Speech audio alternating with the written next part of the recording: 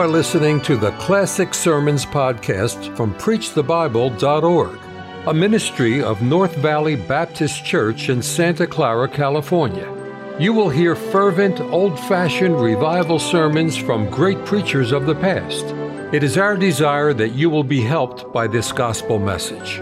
Open your Bibles now, please. Amos chapter 6 and verse 1. Amos chapter 6 and verse 1. He said, woe unto them that are at ease in Zion. Just underscore that in your Bible, Amos 6:1. Now turn to Acts 4:31. And when they prayed, the place where they shaken where they were shaken, they were assembled together. The place was shaken where they prayed in Acts 4:31. I want to speak tonight on a few words of Lord, stir me. We need that. I need the stirring. You need stirring. That's where you have a conference like this to stir hearts, to get people awakened, that they can see their responsibility and see the opportunity given to them by the Lord, and that's the purpose of it all. And we're too complacent. We're too much at ease in our churches, in our Sunday school. We're too much at ease. We need to be stirred and moved and stirred by the Spirit of God and the power of God and the need of man and reaching out to others. We're too tolerant of sin. And we just pass it by as if it's nothing and excuse the thing and go on our way. And we're too blind to our spiritual needs. Even as fundamentalists, we're not getting hold of the thing of our need for God's help in our lives and for God's guidance in our lives. We're too immature in our spiritual decisions. We make mistakes. And we suffer because of them. As the Corinthian church did, they were babes in Christ. Now in this day, people are more stirred by games than they are by the gospel. And football, basketball, baseball, all of it. And people are more stirred today by politics than by prayers. They're concerned about politics, about who's in office and who's going to run the government. And people are more stirred by hostages than by heaven. And people are more stirred by sin than by the Savior. And people are more stirred by prestige than by the power of the Holy Spirit. Now, in Acts 4:31, there was a stirring among God's people. And they prayed, and God met with them, and they were stirred. They were at ease in Zion, but they began to pray, and the place was shaken where they were assembled together, and things began to happen. In Acts 4:31, they prayed. They were filled with the Holy Spirit. They spoke the word of God with boldness. The place was shaken where they were assembled together. And we need to see what they said. When they were assembled together, the importance of God's people meeting together. I believe in going to church. Amen. I emphasized that for about 4 years and 6 months in Highland Park. Sunday morning, Sunday night, Wednesday night. My big motto, 3 to thrive. Be in the house of God every time the doors open. And I'll say that to all of you and to all of your pastors and churches. Emphasize the matter of church attendance and reaching people. Great revivals come when people meet together, when they pray together. Important that we come and pray and wait upon God. Now, I will give you 3 simple prayers, threefold prayer for all of us to pray at this very time. Number 1, Lord, stir us to be what you want us to be. That's number 1. Lord, stir us to be what you want us to be. Now, we all need to step up higher. We have our spiritual needs. We must see ourselves, our selfishness and our blindness must be taken away. And we've got to face ourselves and say, Lord, help me. Lord, stir us to be what you want us to be, what God wants. Not the denomination or some church or some pastor wants you to be, but what God wants you to be in your life. Lord, stir us. Now, we must face our sins and must hate them. When we're tolerant toward sin, and our own sins especially, we need revival. We must hate the sin and despise sin. We must face our need of surrender to the will of God. And say, oh God, I want your will to be done in my life. I surrender myself to you. Lord, stir us to be what you want us to be. Lord, stir us to be what you want to do in this conference. Pray every day, every speaker up before you. Say, Lord, stir me. I want to be what you want me to be in my life. Personally, individually, what you want me. Then we must desire the fullness of the Holy Spirit. This Bible said be filled with the Spirit. If you're a child of God, you have the Holy Spirit. But does He fill you? Does He fill you? He wants to fill you. God wants Him to fill your life. But you must surrender yourself to Him and say, Lord, I want the fullness. The fullness comes of emptiness, empty of self and empty of sin. And we must die to self. Die to self. The fullness comes by willingness, a willingness to do God's will. Father, Thy will be done. Now, there be the world will place and the devil to fight. They'll be all around you. They'll fight it. And you'll have a time, and the evil trinity will oppose the revival of your heart, but you turn. Now, when is a revival needed?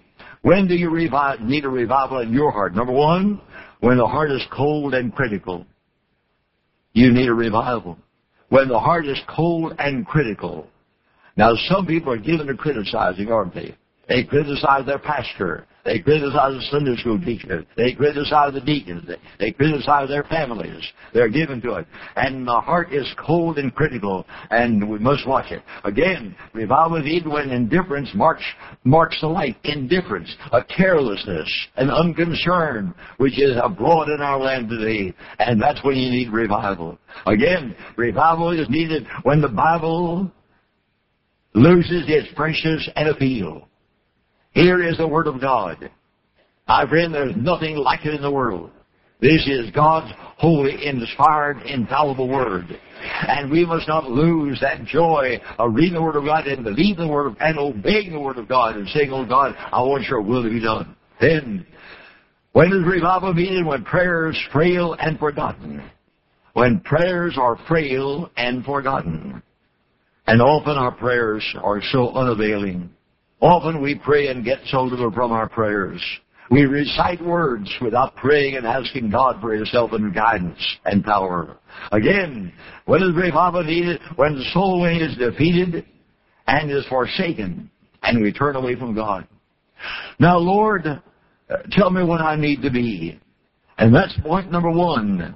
Lord, stir us to be what you want us to be. Lord, stir me, my own heart, to be what you want me to be in my life. And forget about the other man right now and think about yourself. What does God want of you? What do you think God wants you to be? How do you think God wants you to act? How do you think God wants you to speak? How do you think God wants you to worship? And you seek every moment to say, Lord, I want to do your will. Lord, stir me to be what you want me to be. Number one. Number two, Lord, stir me to pray. Lord, stir us to pray. Revivals do not come without prayer. Your heart cannot be made right with God without prayer. Remember, it's a sin not to pray. Here's the Word of God. God forbid that I should sin against the Lord in ceasing to pray for you. And we fail to pray sometime, and that is a sin. Prayerlessness is sin. Prayer is hard work. Prayer is enduring.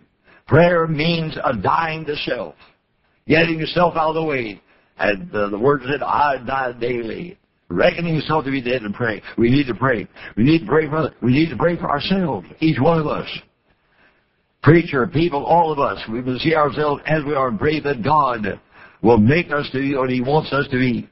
We must confess all of our sins and say, oh Lord, forgive me. Whatever it may be, sin of laziness, sin of cheating, the sin of lying, the sin of unfaithfulness, whatever it may, confess it unto God and say, Lord, forgive me. Confess your sins of missing worship, the house of God, Sunday morning and Sunday night and Wednesday night, and every night that you can, and be in the house of God. Confess your sin of worldliness, the things of the world that crowd in upon you, by radio, by television, by papers, by magazine, by books, by thoughts, by everything.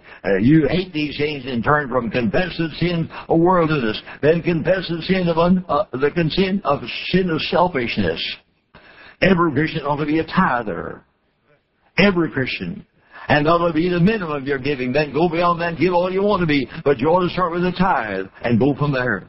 Then every Christian should confess the matter of missing his devotions and devotional life, prayer and Bible reading.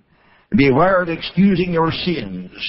Beware of saying, well, I'm not any worse than someone else. No, let God examine your heart. You say, oh, God, deal with my heart. I want to be right. Now, confession. Now, that's my first thought that I want to drive home to your heart. And the second thought, Lord, teach us and stir us to pray and be what God wants us to be day by day in our lives. Then we need to pray for others. Pray for other Christians, that they might be strengthened and helped and encouraged. Pray for the sorrowing, pray for the stumbling, pray for the tempted, pray for the disgruntled, pray for others, pray for missionaries. Spend time in prayer for missionaries. Call on the name and pray for them. Then pray for the lost. Oh, how we fail. Have a list of those for whom you're praying. Your sons, your daughters, your mother, your father, your husband, your wife, anybody it may be, and neighbors and friends who are lost without Christ, and pray. And pray that God will deal with every one of our heart. Pray for kinspeople who are lost. Pray for neighbors who are unsaved. Pray for children who are lost. U.S. News had a big article on TV. And a professor in New York City said watching TV damages children's ability to think about themselves, about their need, and they turn away from all things worthy. And condemning this matter. TV glorifying sin and sin damning souls. Then we need to pray for spiritual power. Spiritual power. Even material things like buildings and auditorium. We pray that God will have His way and show His power in all of that. Pray for revival. And for revival meetings. A true revival gives answers to spiritual problems. A true revival brings men back to the place of prayer. A true revival brings men back to the house of God and pray. Now, I said, number one, Lord, teach us to be what you want us to be. Secondly, Lord, teach us to pray and to believe God and go before God with all of our needs. I have a third thought. Lord, stir us to share with others the message of Christ. Lord, stir us to share with others the message of Christ. 95% of Christians do not try to win souls.